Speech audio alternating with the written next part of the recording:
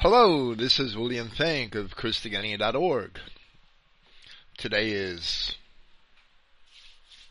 Friday, December 16th, 2016. This is Christogenea Internet Radio. Praise Yahweh, the God of Israel, and thank you for listening. Tonight I must apologize in advance for having had a sore throat all week. Not really, but I probably will need to. I'm not really sick and have no other symptoms other than a raspy voice and occasionally flowing sinuses. It's kind of strange. Hopefully it has subsided enough so as to be tolerable this evening. I almost considered playing some pre-recorded material from Arthur Lee, which he has graciously offered. But we will save that for the weeks to come, I pray. I really didn't want to present Hebrews chapter 11. I really did want to present Hebrews chapter 11 in a single evening, but it just wasn't possible. Hopefully we will be able to complete it in 2 evenings. This is part 13 of our presentation of Paul's Epistle to the Hebrews. It's subtitled The Substance of the Faith. Throughout the first 209 verses of this epistle to the Hebrews, Paul has argued that Yahshua Christ is the Son who was promised in the Psalms of David, and he is the Lord which David had anticipated, to whom also the Melchizedek priesthood was appointed forever.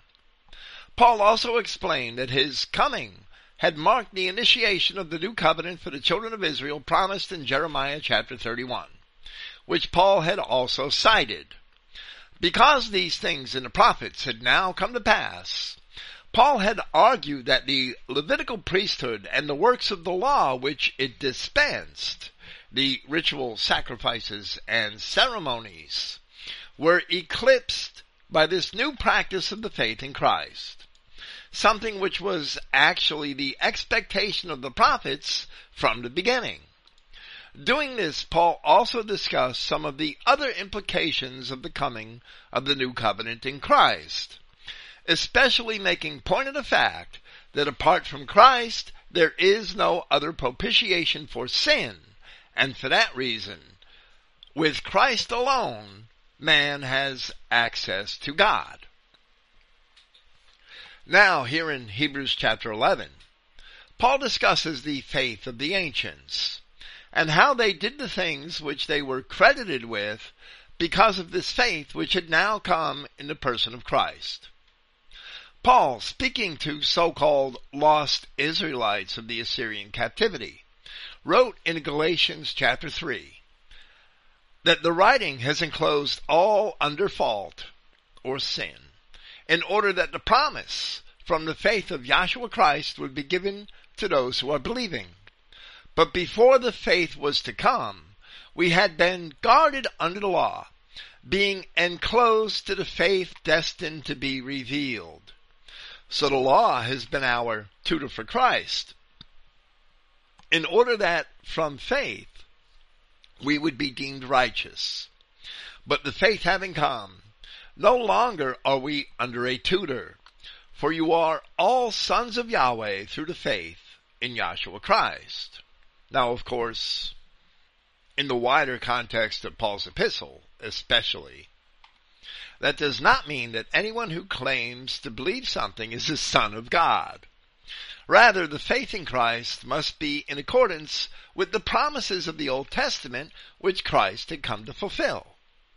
For that reason, Paul informed these Hebrews that Christ is the mediator of the New Testament, that by means of death, for the redemption of the transgressions that were under the First Testament, they which are called the children of Israel might receive the promise of eternal inheritance. And for that reason, Paul also told the Galatians that just as we also, in Galatians chapter 4, that just as we also, when we were infants, we were held subject under the elements of the society, and when the fulfillment of the time had come, Yahweh had dispatched his Son, having been born of a woman, having been subject to law, in order that he would redeem those subject to law, that we would recover the position of sons. And as we've seen here in Hebrews, that society of which Paul speaks was founded at Mount Sinai with the Levitical priesthood. That's the scope of the word world, the Abrahamic, the Adamic society, which was formed with the rise of the children of Israel. So according to Paul of Tarsus, Yahshua Christ is the faith that was to come. And Yahshua Christ is the faith destined to be revealed, as he attests in Galatians 3:23. Then Paul explains here in Hebrews chapter 11 at verse 13 that these Old Testament saints whom he is about to describe had acted in faith, not receiving the promises, but having seen them from afar. And the reference is to the assurance of the promises they had in Christ, the preservation of which was the reason that the children of Israel were then enclosed under the law, which Paul had also explained in Galatians. So to Paul of Tarsus, for both Israelites of the dispersion, such as the Galatians, and Israelites of the circumcision, such as the Hebrews, Yahshua Christ is the end of the faith, in the sense of being its fulfillment, and he was not the beginning of some strange new faith, as the denominational churches may claim. As Paul had said concerning this faith, in Romans chapter 4, therefore, from of the faith that in accordance with favor, then the promise is to be certain to all of the offspring, and not to that of the law only, but also to that of the faith of Abraham, who is father of us all.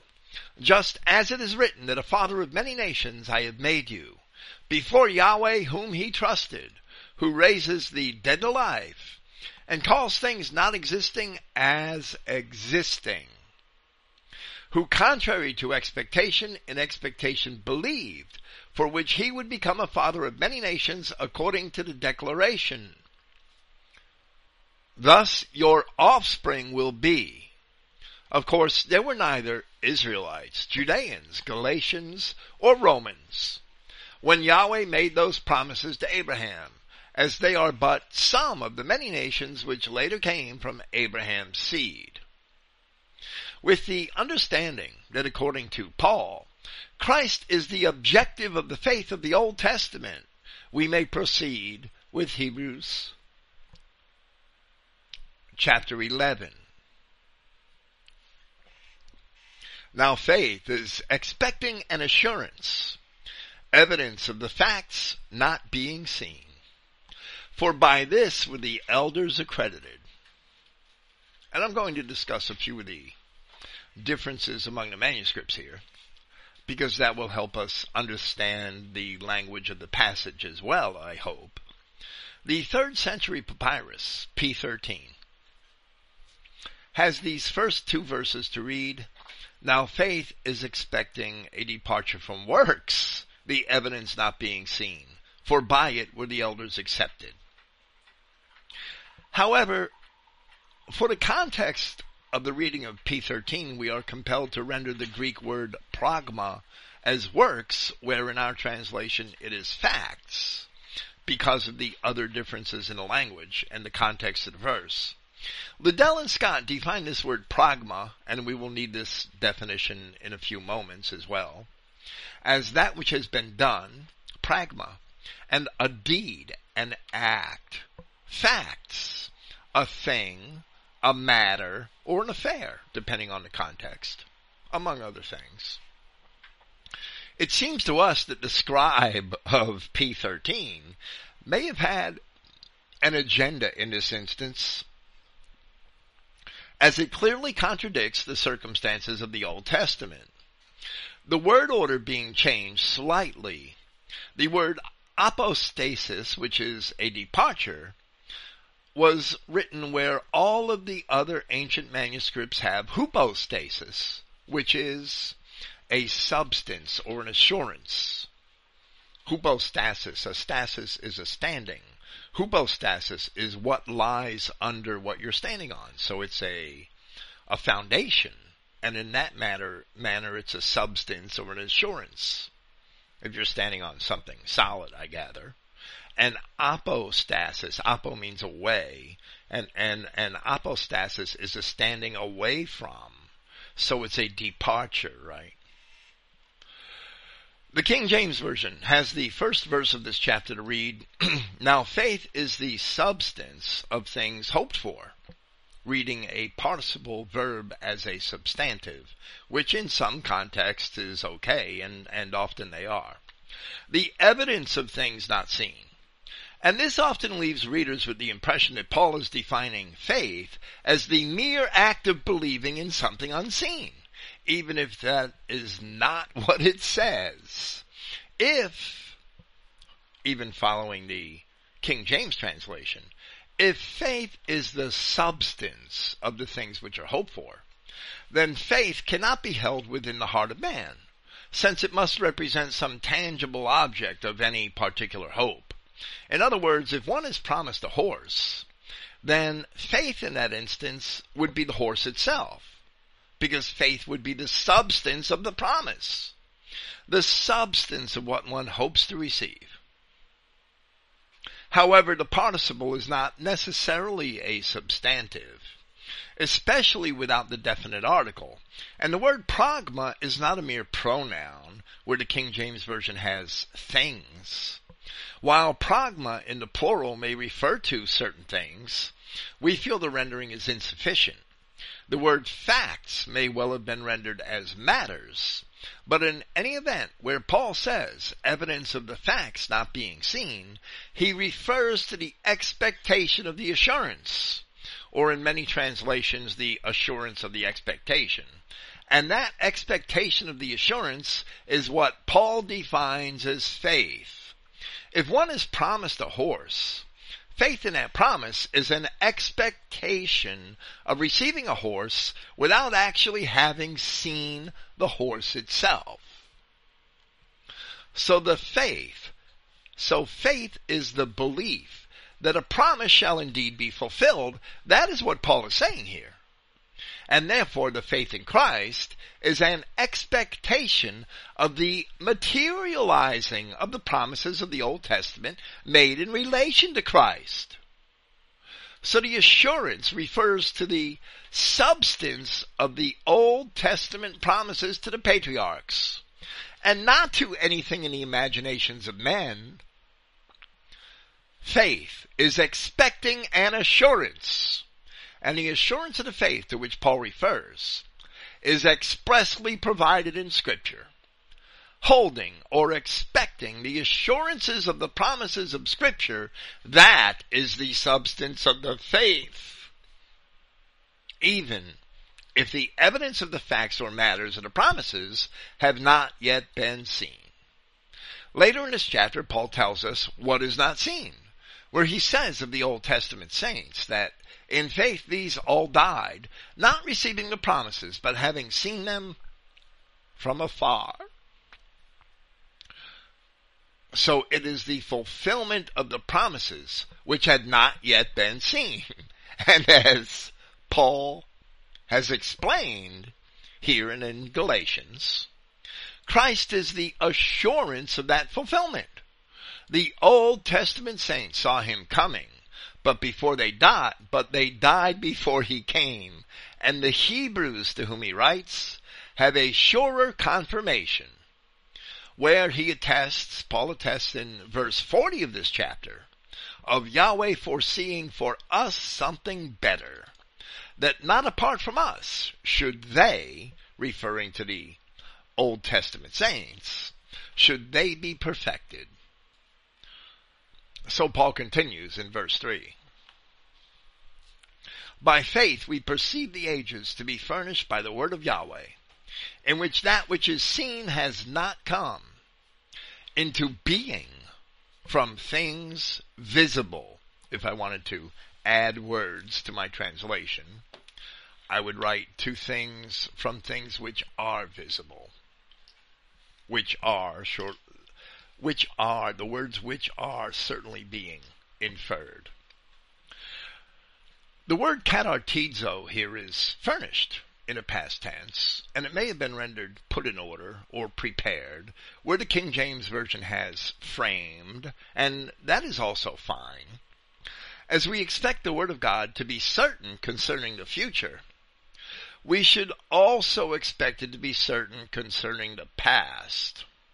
This is evident in the challenge which Yahweh issued concerning the false gods, where he taunted those who follow them. In Isaiah chapter 41, and he said from verse 21, "Produce your cause, saith Yahweh.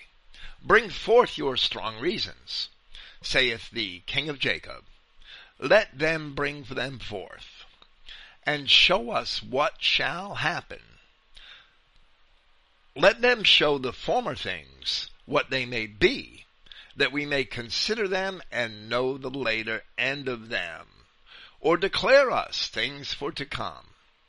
Show the things that are to come hereafter, that we may know that ye are gods. Yeah, do good or do evil, that we may be dismayed, and behold it together. Behold, ye are of nothing, and your work of naught. An abomination is he that chooses you," meaning he that chooses to pursue those false gods, those idols, who really can't do anything and cannot reveal the past or the future. And if you don't understand the past, according to Isaiah here, you won't understand the future. Let them show the former things what they be, that we may consider them and know the later end of them. Here it is evident that, not counting Christ himself, Paul of Tarsus was perhaps the first physicist of the Christian era. Our modern technology perceives that all matter can indeed be reduced to invisible basic components. And while the ancient Greek philosophers had also speculated of these things, here Paul makes a direct and confident assertion in this regard. This is not the only time that Paul made such an assertion, as we may see in Romans chapter 1, where speaking of men who turned away from God, he chastised them and said, because that which may be known of God is manifest in them, for God has showed it to them. For the invisible things of him from the creation of the world are clearly seen, being understood by the things that are made, even his eternal power and Godhead, so that they were without excuse." In 2 Corinthians chapter 4, Paul spoke of this same faith whereby he encourages the same faith in Corinthians whereby he encourages the Hebrews here. And he said, "For all things are for your sakes, that the abundant grace might, through the thanksgiving of many, redound to the glory of God. For which cause we faint not, but though our outward man perish, yet the inward man, the eternal spirit instilled in man by God, is renewed day by day. For our light affliction, which is but for a moment, works for us a far more exceeding and eternal weight of glory. While we look not at the things which are seen, but at the things which are not seen. For the things which are seen are temporal, but the things which are not seen are eternal." Then, as he had suggested in Romans, Paul once again made a reference to an unseen realm and the invisible aspects of the creation of God in the first chapter of his epistle to the Colossians, where he wrote praising God and said, "For by him were all things created, that are in heaven, that are in earth, visible and invisible, whether they be thrones or dominions or principalities or powers, all things were created by him and for him." As we had concluded in relation to these things while discussing Hebrews chapter 10, We should not be so vain as to imagine that what we can see with our fleshly eyes in this world is all that there is in God's creation. There are many examples refuting that idea in the gospel. But this is also where we must walk a thin line, since merely because we can understand that there is more to the creation of Yahweh than what we can see, we should refrain from creating imaginary worlds out of our own imaginations, out of our own vain deceit. The Apostle John had even warned against this, where he said in chapter 3 of his first epistle, "Beloved, now we are children of Yahweh, and not yet has it been made manifest what we shall be. We know that if he is made manifest," meaning if Christ returns, "we shall be like him, since we shall see him just as he is." So if John doesn't know, we shouldn't pretend to know. With this, Paul begins to proceed from the Genesis account of creation and through the Old Testament, taking as examples men and women who did wonderful things based on their faith in the Word of God. The first promise of salvation to the Adamic man is found in Genesis chapter 3, in verse 22, where it says, "And Yahweh God said, Behold, the man is become as one of us, to know good and evil. And now lest he put forth his hand, and take also of the tree of life, and eat, and live forever." Ostensibly, while the ancient records of every major Adamic culture demonstrate an apparently limited understanding of man's eternal nature in the realm of the spirit, Abraham alone was chosen by God to be the bearer of the true promises of life through Yahweh God in this world, to be fulfilled in his seed through Jacob and Jacob's descendants after him. The very fact that we even have these very similar ancient myths from so many white nations, which have been eclipsed by history, informs us that this interpretation is sound. But the modern and Christian nations of Europe are, for the most part, the progeny of Abraham through Jacob.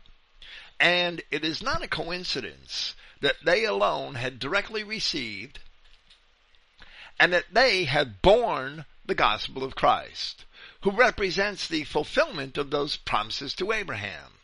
No other races received the gospel from the apostles, although pockets of the children of Israel received it in various old world places outside of Europe.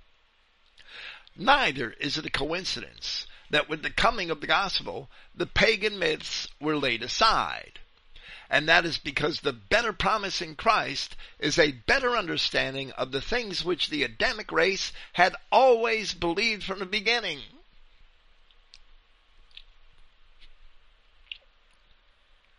Although various branches of the race had their own embellishments. Here Paul asserts that the promises of reconciliation to God and eternal life were manifest from the beginning, as he first goes through the patriarchs from Abel down to Abraham. Then he seems to magnify the promises once he gets to Abraham, and continues to illustrate the manifestations of faith amongst the ancient Israelites. By faith, Abel offered to Yahweh a better sacrifice than Cain, through which he was accredited to be righteous, having testified of Yahweh by his gifts, and being slain because of it, he still speaks. Here we have done something contrary, once again, to every other translation we have seen, where we translated the phrase, having testified of God by his gifts, or having testified of Yahweh by his gifts. Now, we maintain the veracity of our translation. One objection to our translation informed us that the verb being in the present tense, Abel cannot still be speaking because he is dead. And while I won't write it into the notes for this program, this was the contention of a clown whose last name sounds like a type of pasta, whose rather absurd criticism of our translation is posted on the internet. However, we would refer that individual to Hebrews 12:24, where Paul attests that the sprinkling of the blood of Christ speaks better things than that of Abel, as the King James Version has it. So, ostensibly and metaphorically speaking, Paul, having used the present tense there in that passage as well, through his sacrifice, Abel still speaks, while Christ speaks even better than Abel through his own sacrifice. Here in this passage, Abel is already the subject of the clause, and there is no indication, either grammatical or contextual, that the subject has changed. The verb, having testified, is a present active participle, and maybe it may have better been rendered as testifying, as Paul inferred in Hebrews 12:24 that Abel still speaks to his bloodshed. Both the verb and the word for God are in the genitive case, and the phrase in the Greek word order quite literally reads in English, of or from, having testified, by the gifts of him, or his, by his gifts, of God. Paul uses the genitive form of the participle to show that Abel's having been accredited to be righteous is of or from his testifying by or through his gifts of God. In other words, the fact that Abel was accredited came from Abel's having testified of Yahweh by his gifts. Thus, the translation of the text here is simple and it's very literal. If God were testifying of Abel's gifts, as the popular translations have it, the word for God should have been in the nominative case, and the phrase for gifts should be in the accusative case rather than in the dative case. And the preposition epi, which is the word by or through, would not have been necessary at all. So for all of these reasons, in spite of every other mainstream translation and every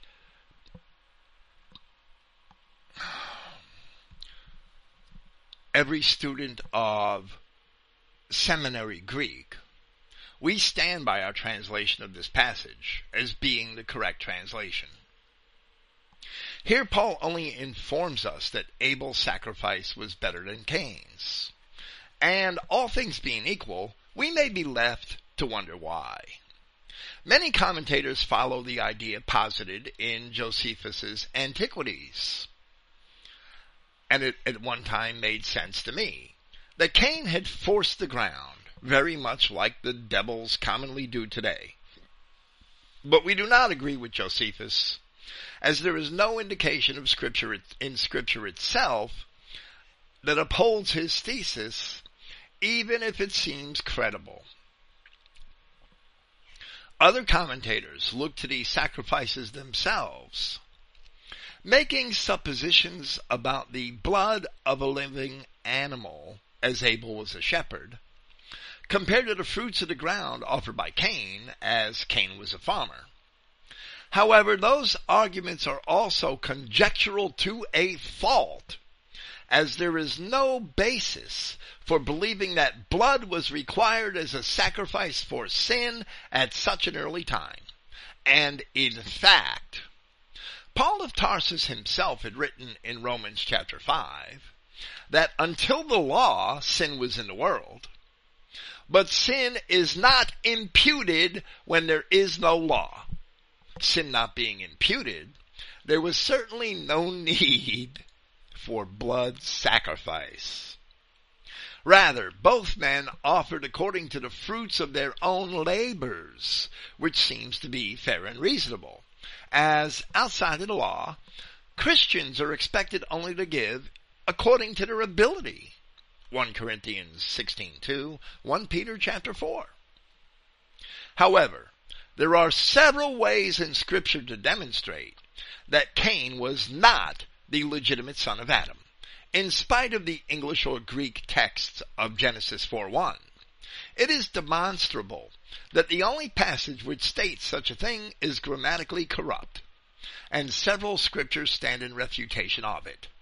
So the Apostle John in his first epistle had written that Cain was from of the wicked one, and slaughtered his brother, and with delight he slaughtered him, because his deeds were evil, but those of his brother righteous.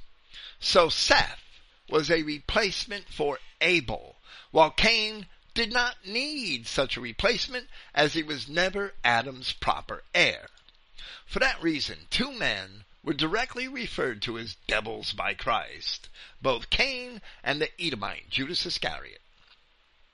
Ostensibly, Abel's sacrifice was better than that of Cain, because Abel, being the rightful heir, stood up for the natural order of the laws of Yahweh God, and asserted his position as family priest, whereby he was found righteous, his sacrifice was accepted, and Cain's sacrifice would never have been accepted. By faith, Enoch was translated, not to see death, and was not found because Yahweh translated him. For before the translation, he was accredited to be well-pleasing to Yahweh. And that word for translation, translated, the verb is metatithemi. It basically means to transfer something from one place to another. The only other biblical figure who did not see death was Elijah. It may be an assurance to Christians, however, that Moses did see death. Yet he appeared at the Transfiguration on the Mount along with Elijah, an event which is recorded in both Matthew chapter 17 and in Luke chapter 9. The so-called canonical scriptures do not inform us of Enoch to any great extent. It only says in Genesis chapter 5 that Enoch lived 65 years and begot Methuselah. And Enoch walked with God after he begot Methuselah 300 years, and begat sons and daughters. And all the days of Enoch were 365 years. And Enoch walked with God, and he was not, for God took him. Then besides this mentioned by Paul,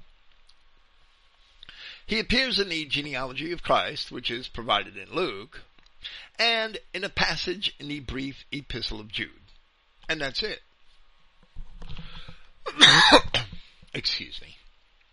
In Jude, we learn that Enoch was reckoned as a prophet, where the apostle wrote, and Enoch also, the seventh from Adam, prophesied of these, saying, Behold, the Lord come with 10,000s of his saints, to execute judgment upon all, and to convince or convict all that are ungodly among them of all their ungodly deeds which they have ungodly committed, and all of their hard speeches which ungodly sinners have spoken against him.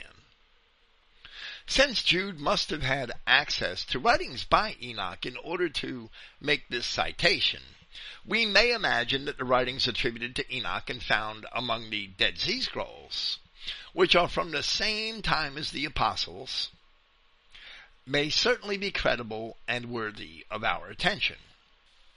As a digression, where Jude asserts that Enoch is seventh from Adam, we may see once again that Cain was not of Adam.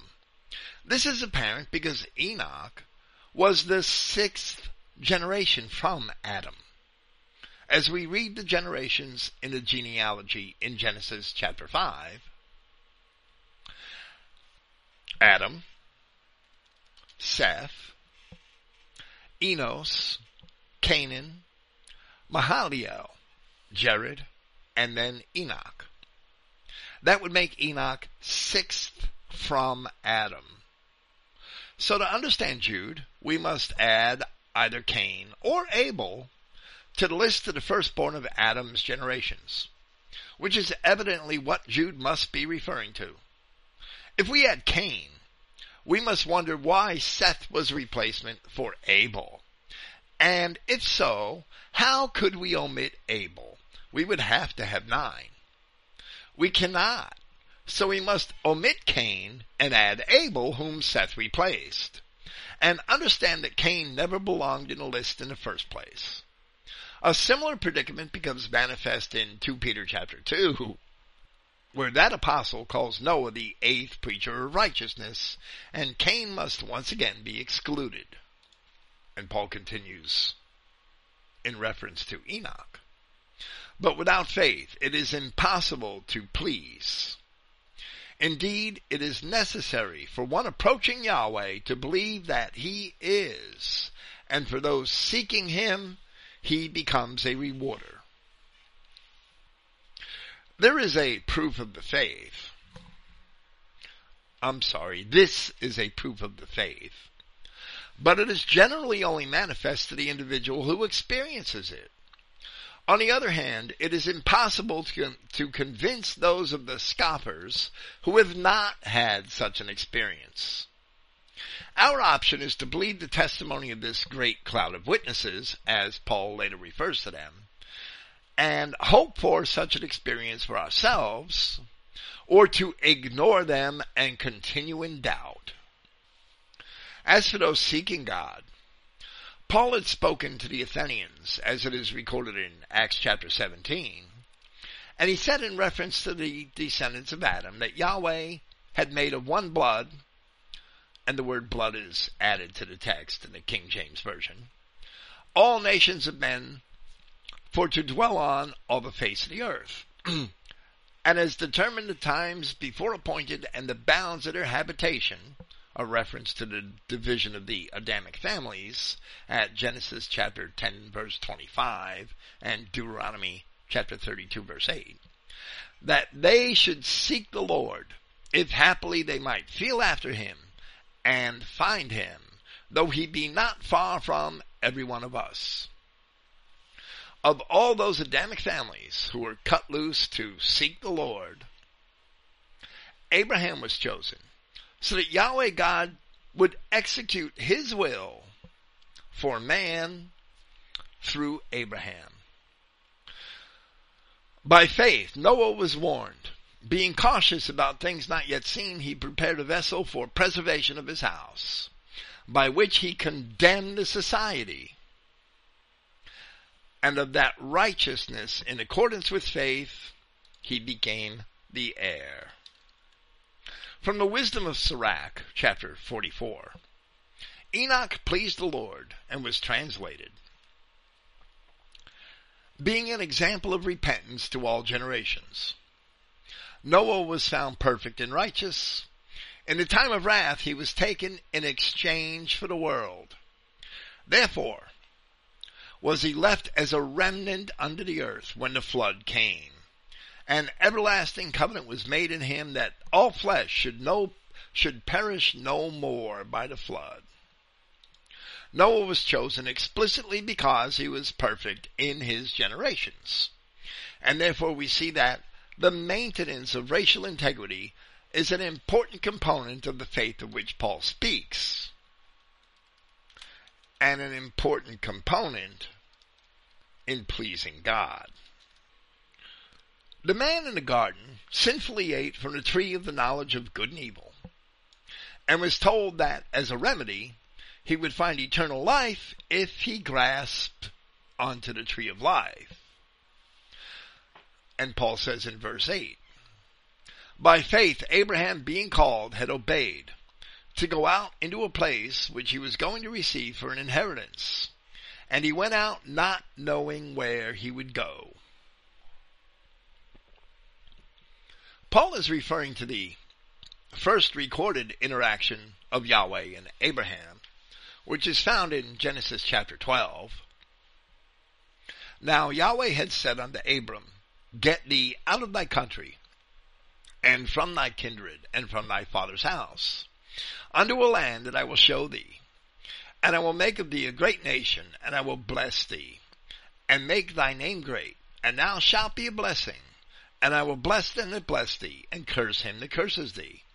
And in thee shall all the families of the earth be blessed.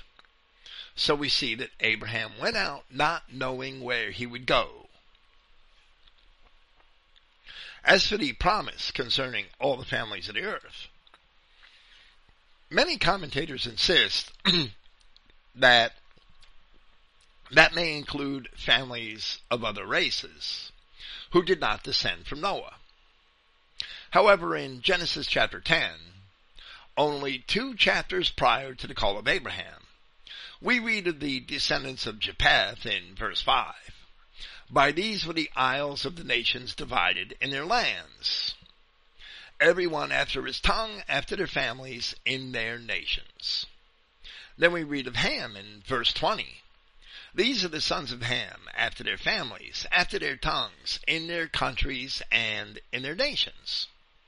Then we read of the sons of Shem in verse 31.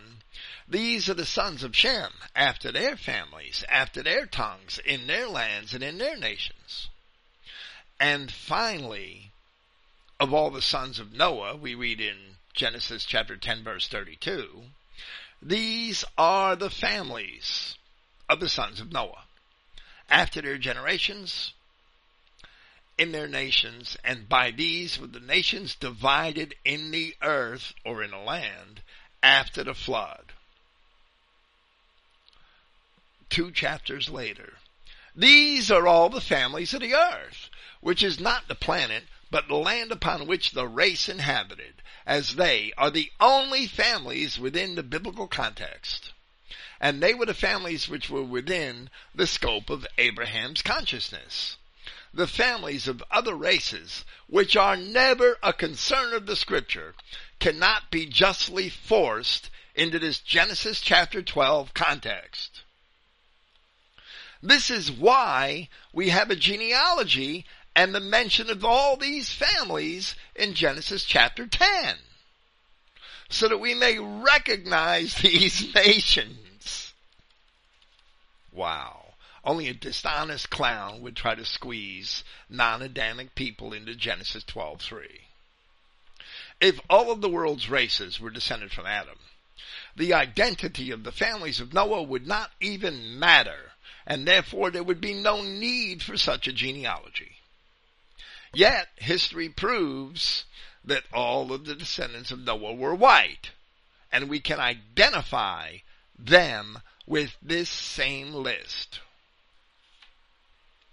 Then in Hebrews chapter 11 verse 9, by faith he, meaning Abraham, sojourned in a land of the promise,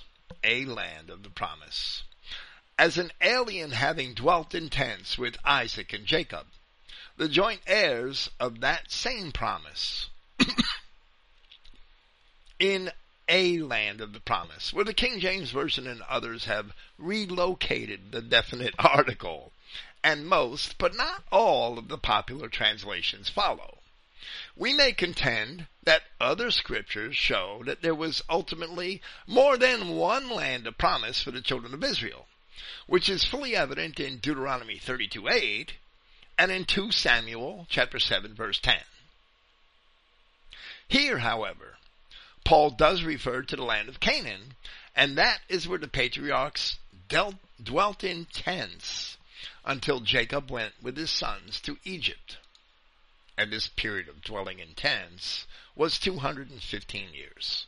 And the period of the Israelites in Egypt was 215 years. That's Paul's 430 years between the call of Abraham and the giving of the law at Sinai. And the time can be arrived at simply by counting the years from the call of Abraham to the birth of Isaac to the birth of Jacob to the time when Jacob went to Egypt at 130-something years old. And that's 215 years if you check it out. This may be conjectural, But dwelling in tents, their stature remained humble, and never being perceived as a threat by their enemies. Ostensibly, they were never a target, and therefore they were able to dwell harmlessly among them. That's how it works. When men have the protection of Yahweh God, they do not need walls.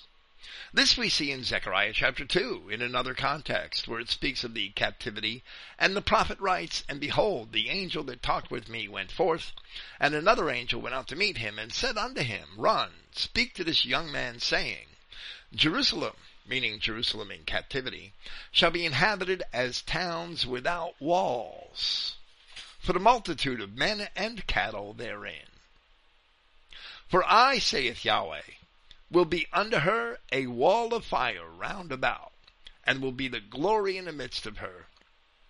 To this we may compare, or contrast, I should say, 2 Chronicles chapter 12, where it is explained that Rehoboam, the son of Solomon, strengthened his defenses and forsook the law of Yahweh.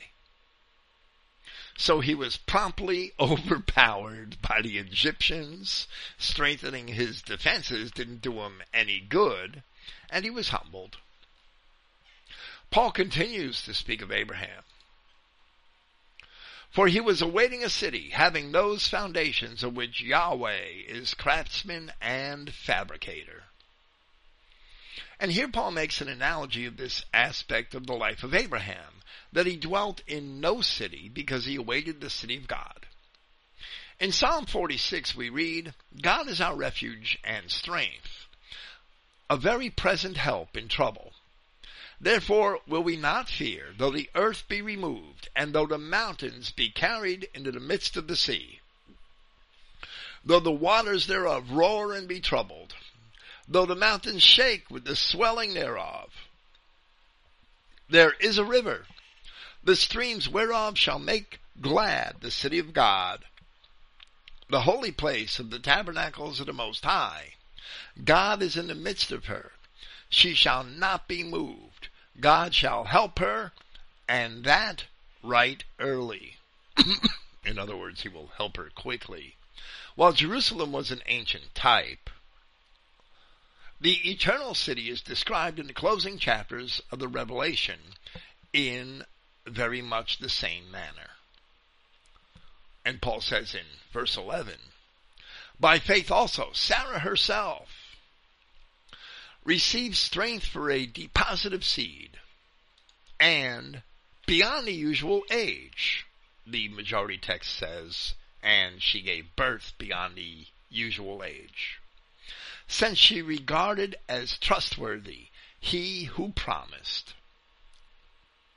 In Romans chapter 9, Paul explains that the children of Isaac are the seed of the promise, where he says, from verse 8,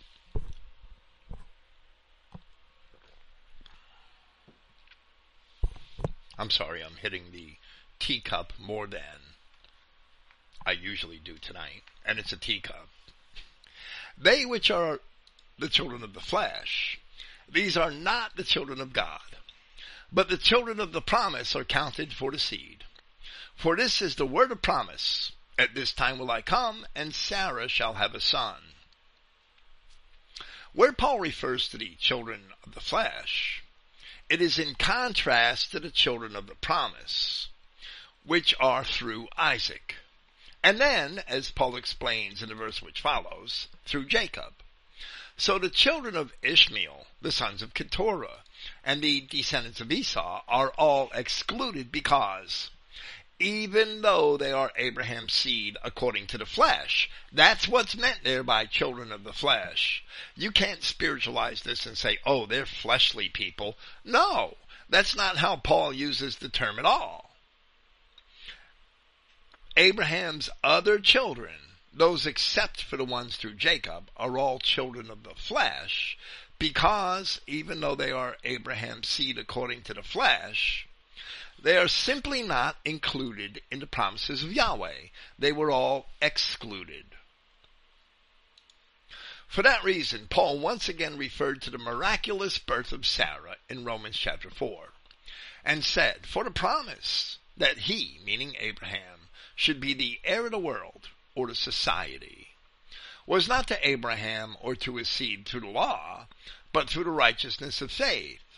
For if they which are of the law be heirs, faith is made void, meaning that just because people are keeping the law doesn't mean they're going to be the heirs. For if they which are of the law be heirs, faith is made void, and the promise made of no effect. Because the law works wrath, for where no law is, there is no transgression. Therefore it is of faith that it might be by grace. So we see that grace comes to those who don't keep the law. To the end the promise might be sure to all the seed, because really none of us have kept the law. Not to that only which is of the law, but to that also which is of the faith of Abraham, who is the father of us all, who against hope believed in hope that he might become the father of many nations. So it was obviously a little more difficult than just God waving a magic wand over alien nations and telling them to believe in Jesus and they'll be Abraham's seed. That's a totally false interpretation of the New Testament, which is contrary to all Scripture.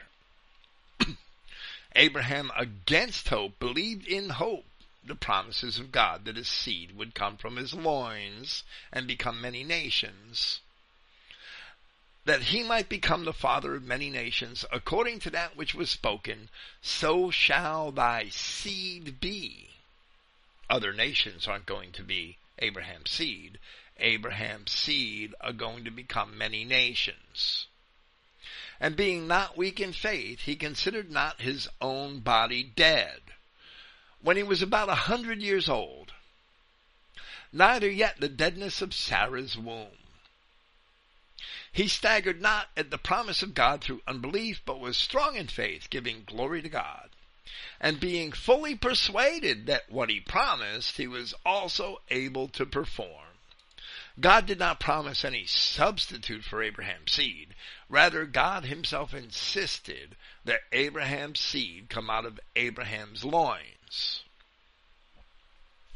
Then, after discussing the promise to Sarah made in Romans chapter 9, where Paul had also said that they are not all Israel, which are of Israel, he went on to say that, and not only this, but when Rebekah also had conceived by one, meaning one promise, even by our father Isaac, for the children not yet being born, neither having done any good or evil, that the purpose of God according to election might stand, not of works, but of him that calleth. It was said unto her, the elder shall serve the younger.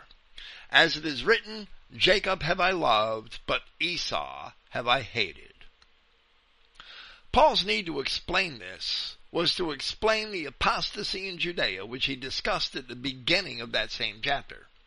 And here, as the histories affirm, he alludes to the fact that many of those in Israel are not of Israel because they are descendants of Esau. Not quite 2 centuries before the ministry of Christ, after the Edomites had moved into the lands of Judah and Israel, in the time following the Assyrian deportations, the Assyrian and Babylonian deportations, they were all converted to Judaism by the Maccabees. And Herod and many of those whom he had appointed to offices in Judea were Edomites, the opposition to Christ. However, through those deportations and the history of Israel preceding them, those many nations promised to Abraham had come into being through the children of Israel. So Paul says here in verse 12, on which account even from one have been born, and these being dead, meaning that from one promise had been born, and these being dead, meaning that Abraham and Sarah were very advanced in age and could not expect to have a child. Just as the stars of heaven in multitude, and as the innumerable sand which is by the shore of the sea. Here Paul paraphrases from Genesis 22:17, where Yahweh says to Abraham that because he was willing to sacrifice Isaac on Yahweh's account, that in blessing I will bless thee, and in multiplying I will multiply thy seed as the stars of heaven, and as the sand of the sea on the seashore. And thy seed shall possess the gate of his enemies.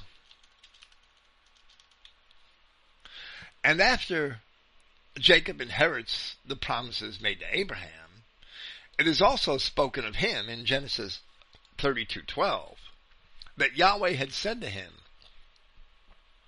I will surely do thee good, and make thy seed as the sand of the sea, which cannot be numbered for multitude. Now Flavius Josephus, writing a few years after Paul, informs us that beyond the river Euphrates, which is far to the north of Palestine, at the top of what we know today as Turkey and Iraq, far to the north of the river Euphrates was an innumerable multitude of the Israelites from the Assyrian deportations. Josephus knew that. To him they were Alans and Goths and related tribes, the Germanic people. To the Greek geographers, that's about who was dwelling there: the Scythians, the Goths, the Alans, the Germanic people, the Cimmerians, and related tribes, remnants of them because most of them by this time had moved into Europe. The entire key to Paul's ministry is finding this band of people that became many nations, who were as the stars of heaven in multitude, and as the innumerable sand which is by the shore. And Paul did know where they were, and he did bring to them the gospel of Christ, because that was his assignment. So he went to the Romans and the Greeks and the Galatians. The Galatians being a portion of the Germanic tribes, the Galatae. That's the key to Paul's ministry, that Paul knew where the seed is. He knew it from reading the classics. And all those nations that Paul went to, they didn't exist at the time of Abraham when the promises were made, because they descended from Abraham. Then he says in verse 13, in faith these all died, not receiving the promises, but having seen them from afar, and welcoming and professing that they are strangers and sojourners upon the earth. And this is actually an indirect challenge to his readers. As Christ had said in the gospel in John chapter 8, your father Abraham rejoiced to see my day, and he saw it and was glad. So Paul, speaking of these very Hebrews, as well as of the scattered Israelites of the nations, wrote in Romans chapter 15, now I say that Jesus Christ was a minister of the circumcision for the truth of God, to confirm the promises made to the fathers, and that the nations might glorify God for his mercy, as it is written, for this cause I will confess to thee among the nations, and sing unto thy name. Having faith is believing that the promises will be delivered. The substance of the faith is the actual delivery. Here Paul elevates his Hebrew readers as if they had actually received the promises, which are fulfilled in Yahshua Christ. Christ alone is the mediator of a new covenant with Israel, and Israel, once reconciled to Yahweh God through Christ, the substance of the promises begins to materialize into reality. There is a facet of Scripture wherein historically the children of Israel are informed that they would dwell in lands that were not their own. So in the law, in Leviticus chapter 25, even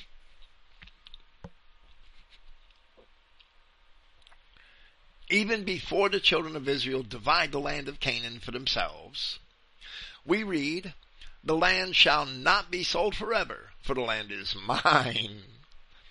For you are strangers and sojourners with me." Then much later, and during the kingdom era of Judah, it says in 1 Chronicles chapter 29, in words attributed to David, "Now therefore, our God, we thank thee and praise thy glorious name. But who am I, and what is my people, that we should be able to offer so willingly after this sort? For all things come of thee, and of thine own we have given thee. For we are strangers before thee, and sojourners, as were all our fathers. On the days on the earth, our days on the earth are as a shadow, and there is none abiding." Interestingly, this works in the physical plane as well as the spiritual. Interestingly, Abraham descended from Arphaxad, one of the sons of Shem. Of all the sons of Shem, Elam, the Persians, that's a solid historical connection. Asher, the Assyrians, Arphaxad, Lud, the Lydians of Anatolia, and Aram, the Syrians, the original Syrians, the white Syrians. Out of all the sons of Shem, only Arphaxad cannot be identified with any particular country in ancient history. And the land where Abraham's fathers dwelt was called Padan Aram, or the plain of Aram. So Abraham's fathers were dwelling in land belonging to Aram. Therefore, the children of Israel, looking forward or looking back, had no identifiable ancestral homeland of their own. So it also says in the law, in Deuteronomy chapter 32, when the Most High divided to the nations their inheritance, when he separated the sons of Adam, he set the bounds of the people according to the number of the children of Israel. This could not describe the land of Canaan, from which many other descendants of Adam were displaced, as well as the Kenites and the other accursed races, the Rephaim. But at this early time, Europe was to a great extent unsettled. Parts of it were settled, but most of it was unsettled, and it would be the children of Israel who would begin to settle it. Next, Paul uses this experience of the patriarchs, which also became the national experience of Israel, as an analogy, and he says, "For they, saying such things, make clear that they are seeking a fatherland. And if indeed they remembered from where they had come from, they would have had opportunity to return." It is not that Abraham and Sarah did not know where they came from. And in fact, Abraham and Isaac each had their own sons, Jacob and then Isaac and then Jacob, to go to the land of Abraham's kin for their wives. Of course, in Isaac's case, it was Abraham's servant. Rather, Paul means to relate that they did not bother to hold in remembrance, or as we may say, they did not long for the land of their fathers. So therefore they did not bother to attempt to return. They never attempted to return, holding instead the expectation that Yahweh would indeed fulfill his promises of providing a better place for them. So Paul continues, "But now they reach for a better, that is, a heavenly place, on which account Yahweh is not ashamed of them to be called their God, for he has prepared a city for them."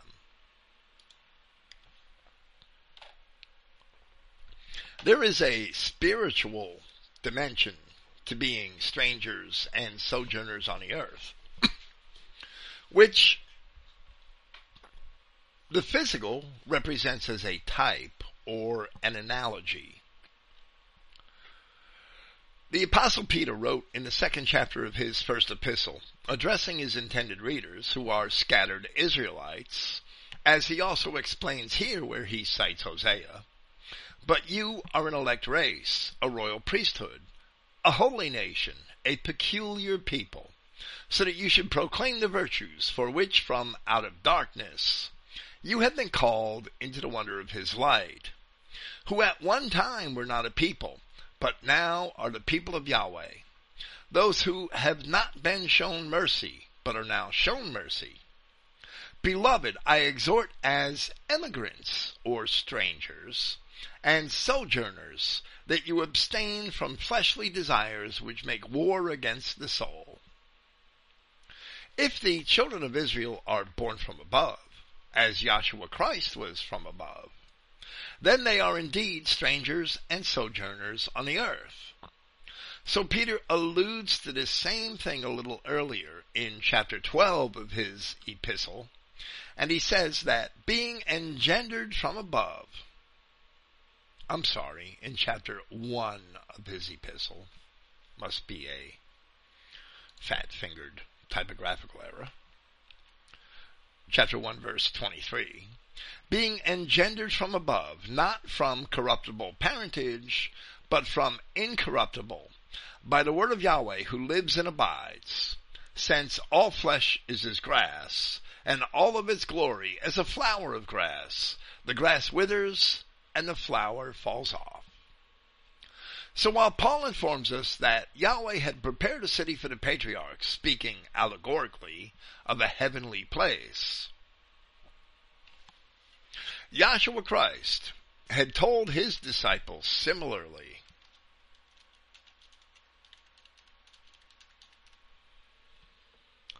Where in John chapter 14, he suggested that a place was already prepared. Your hearts must not be troubled. You have faith in Yahweh and you have faith in me. In the house of my Father there are many abodes. There's a lot of contention over the exact meaning of that word. But if not, I would have told you that I go to prepare a place for you. And if I should go and prepare a place for you, I come again and take you to myself, in order that where I am, you also would be. And where I go, you know the way. Because of these promises, now evident from the Old Testament as well as the New, Paul continues to speak of Abraham's actions, which resulted from his belief that God could indeed accomplish what he had promised. By faith, Abraham, being tried, had offered up Isaac. And the best beloved, being offered up, took upon himself the promises, in reference to whom it was said, that in Isaac shall your offspring be called. Paul quotes Genesis chapter 21 verse 12, where Isaac is distinguished from Ishmael, and it says, And God said unto Abraham, Let it not be grievous in thy sight because of the lad, and because of thy bondwoman, in all that Sarah has said unto thee, hearken unto her voice, for in Isaac shall thy seed be called. The use of the term monogenes here, which is a Greek word that literally means only begotten, or actually only born. The use of this term, where there are clearly other sons, informs us that the term must represent a Hebrew idiom, and therefore it should not necessarily be literally translated as only begotten. The translators of the Septuagint must have understood this idiom where they wrote, Thy son, the beloved one, in reference to Isaac in Genesis 22:2, where in the King James Version the corresponding Hebrew was literally translated as Thy son, thine only. In his own writing, Flavius Josephus also used this Hebrew idiom in the same manner on two occasions, in Antiquities Book 1 and in Antiquities Book 20. The noted translator of Josephus, William Whiston, makes note of this idiom at those points in his translation, and shows that the term was used metaphorically for best beloved or most loved, as we have written here in this passage of Hebrews, and as the Septuagint translators clearly understood when they translated Genesis 22:2 into Greek from Hebrew. For this reason, we have translated the same term in the same manner where it appears in several other places in the Gospel, and the Epistles of John. This term monogenes appears only in John's Gospel and in John's Epistle and in this one place in Hebrews. This is important to us because with this understanding, it becomes manifest that by no means do those passages which refer to Christ as God's only begotten Son, which is an idiom for most beloved Son, conflict with the statements describing the children of Adam or the children of Israel as the children of God.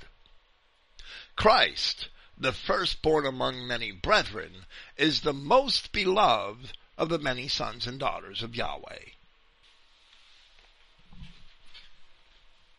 In reference to the sacrifice of Isaac, Paul continues,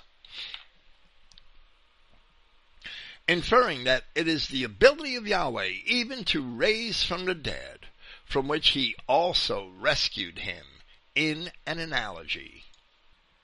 The phrase rescued him in an analogy may have been rendered something like preserved him in a parable.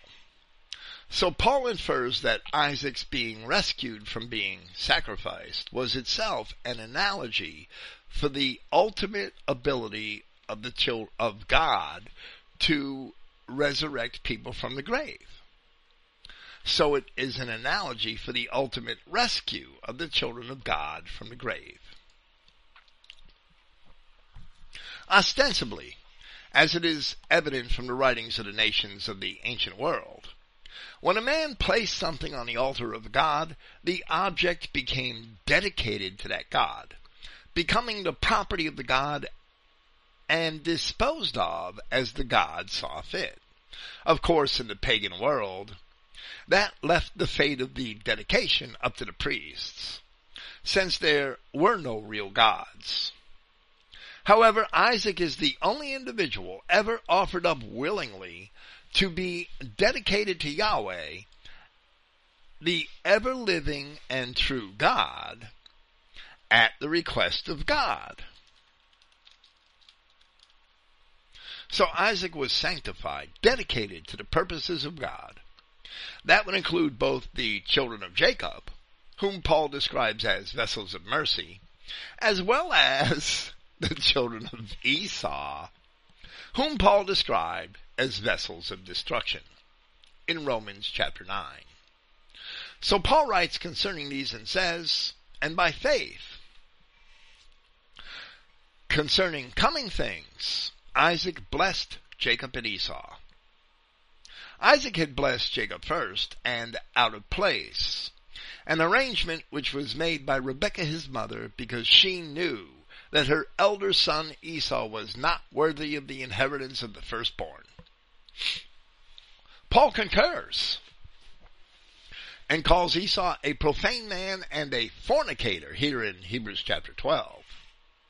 We shall discuss Esau further when we present that chapter later in the series.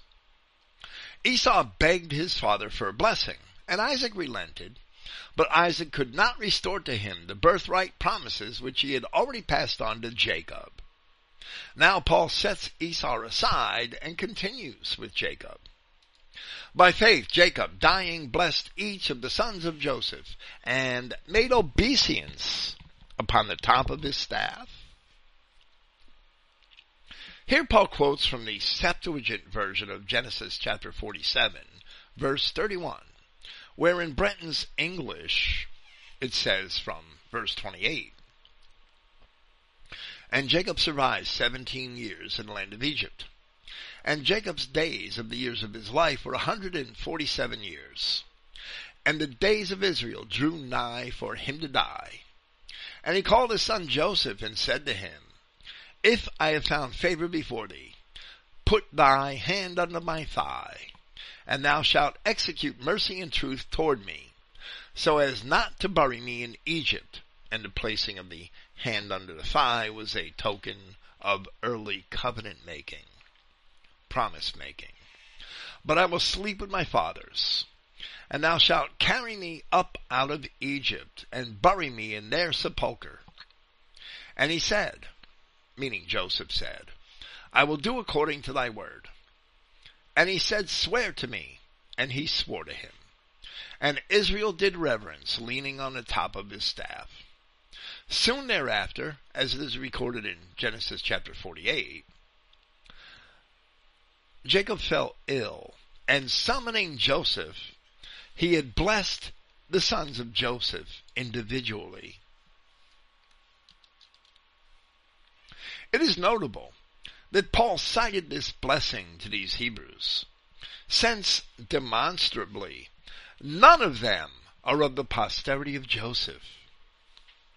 Rather, they are ostensibly descended exclusively from the small remnant of the tribes of Judah, Benjamin, and Levi, which had returned from the Babylonian captivity 6 centuries earlier. The blessings to Joseph were never fulfilled in Palestine. But it is very explicit that the sons of Joseph were to become a multitude of nations. Jacob blessed all of the tribes before his departure, as it is recorded in Genesis chapter 49. But here Paul seems to have intentionally mentioned this more specific blessing instead. Doing this, once again, Paul seems to be discreetly defending the statements which he made at the time of his arrest in Jerusalem, for which the Judeans hated him. These elements of Paul's exposition support our contention that this epistle was written in Caesarea shortly after Paul's arrest, as he was kept under bonds in Caesarea for 2 full years. Luke records in Acts chapter 22 that Paul was speaking concerning his commission from God, and we read, And I said, Prince, they know that I was imprisoning and flaying those believing in you throughout the assembly halls. And when they spilled the blood of Stephen your witness, even I myself was standing by and consenting, and keeping the garments of those slaying him. And he said to me, meaning Christ, said to Paul, and he said to me, Go, because I shall send you off to distant nations. That was Paul's testimony before the people of Jerusalem when he was arrested. And Luke writes, Now they listened until this word, and raised their voice, saying, Take such as him from the earth, for it is not fit that he lives. Then upon their crying out and hurling their garments and throwing dirt into the air, the commander ordered him to be brought into the encampment, saying to interrogate him, meaning Paul, with a whip, that he may discover for what reason they addressed him thusly. These distant nations to which Paul was sent were the nations descended from Joseph and the other tribes of ancient Israel that had been scattered abroad, the nations of Abraham's seed that Paul describes in Romans chapter 4. Their acceptance of the gospel demonstrated the truth of the words of the prophets concerning Israel, made manifest in the fulfillment of the promises to Abraham, and they constitute the substance of the faith. Thank you for listening. Praise Yahweh, the God of Israel, and good night.